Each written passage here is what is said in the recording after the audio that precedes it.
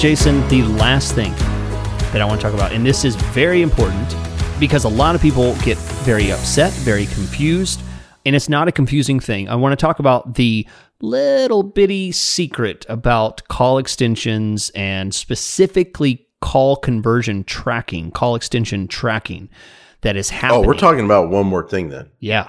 Because you missed one. Oh. We will be talking about the calls bid adjustment. Well, it's my day to lead, and when I say it's over, it's over. But we'll see. We'll see who has the pants. When you check the box, don't look at me like that. What? Sorry. Go ahead. Check the box. What are you talking about? When you check the box, when you turn on call extension conversion tracking, what you are doing is you are telling Google that you are going to allow them to show a different phone number instead of your own phone number. Wow. So you're telling me in the ad on mobile, desktop, whatever, when the call extension shows, if you have conversion tracking on for your calls from ads, they will show not the number that you put in as the call extension, but a Google forwarding number? Exactly. So then you get calls from clients saying, why are you using the wrong number in my ad? Exactly. Sometimes, yeah. Exactly. There can be some really upset people, maybe managers, agencies that are listening now. They've had times whenever, they've had people call and, take screenshots and say, why did you put the wrong number in? And, I called it, but it went to me, but when they're confused about everything. So here's the facts of it. If you are doing call tracking using Google's free call extension system and you've set that all up, there will be a number that may not even be the same area code that you have for your original number. That's up to Google. I believe they'll use an 800 if they run out of your area code. I can't confirm that. I am not sure about all of that, but if they run out, I've seen it. I've seen it in a lot of different ways. But essentially, what happened? And by the way, I think it's an 888 number, not an 800 number. So what happens is that number is used for that one little instance for your forwarding purposes. So essentially, when someone calls, you get that one dedicated number to your account. It forwards to the number that you put inside the account. It forwards to the number that you put in.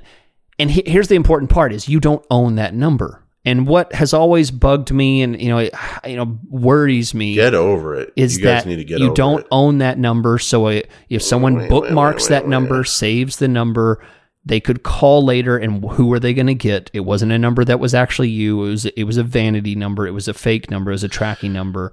Will I give you some assurance to rest assured here, Chris? I just ran a test, and what I am seeing is that the real phone number that I punch in as a call extension is what's showing in the ad. But when the number is clicked on, and then the thing that says call this number, then it changes itself into a forwarding number. Yeah. Okay. So okay. I also thought it used to, I think in the past it used to show the forwarding number.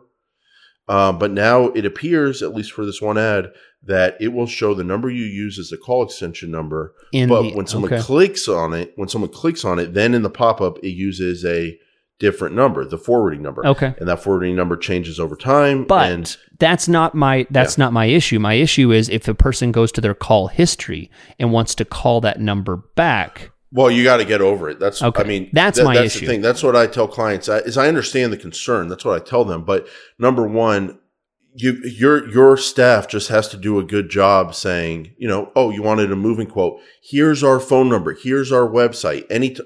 We're going to send you an email right now. We're going to send you a text right now with our contact info. That way, and we don't know how long you own this forwarding number. Yeah. How long or I shouldn't say own, but how long it forwards to your business number. We've never heard a complaint about it, like in the real world, like, oh, they called back this number and doesn't go to this number. But at the same time, we wouldn't hear it because it would just go to a wrong number and we wouldn't know it.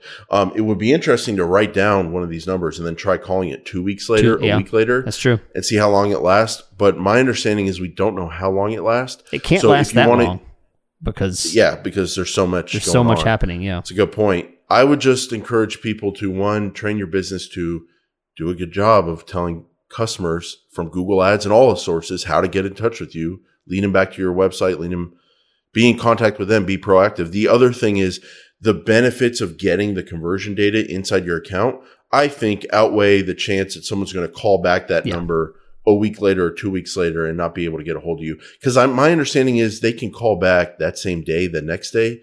We've seen callbacks. So I don't know. It's a small thing, just a little issue that I have. My solution that I usually you have a big control issue. In life in general. And so this is one example of it coming out. The one solution that I offer is use a paid call tracking system. That's what I prefer. It's cheap. It's affordable. You always own the number. That's what I like. Problem solving guy. Hey, the one solution I offer, go pay someone else to do that. Yeah, that's right. Go spend your money on something. It's not my problem if you want to do it for real. Yeah. Well, that is a solution. Yeah, if you're worried about always owning those phone numbers.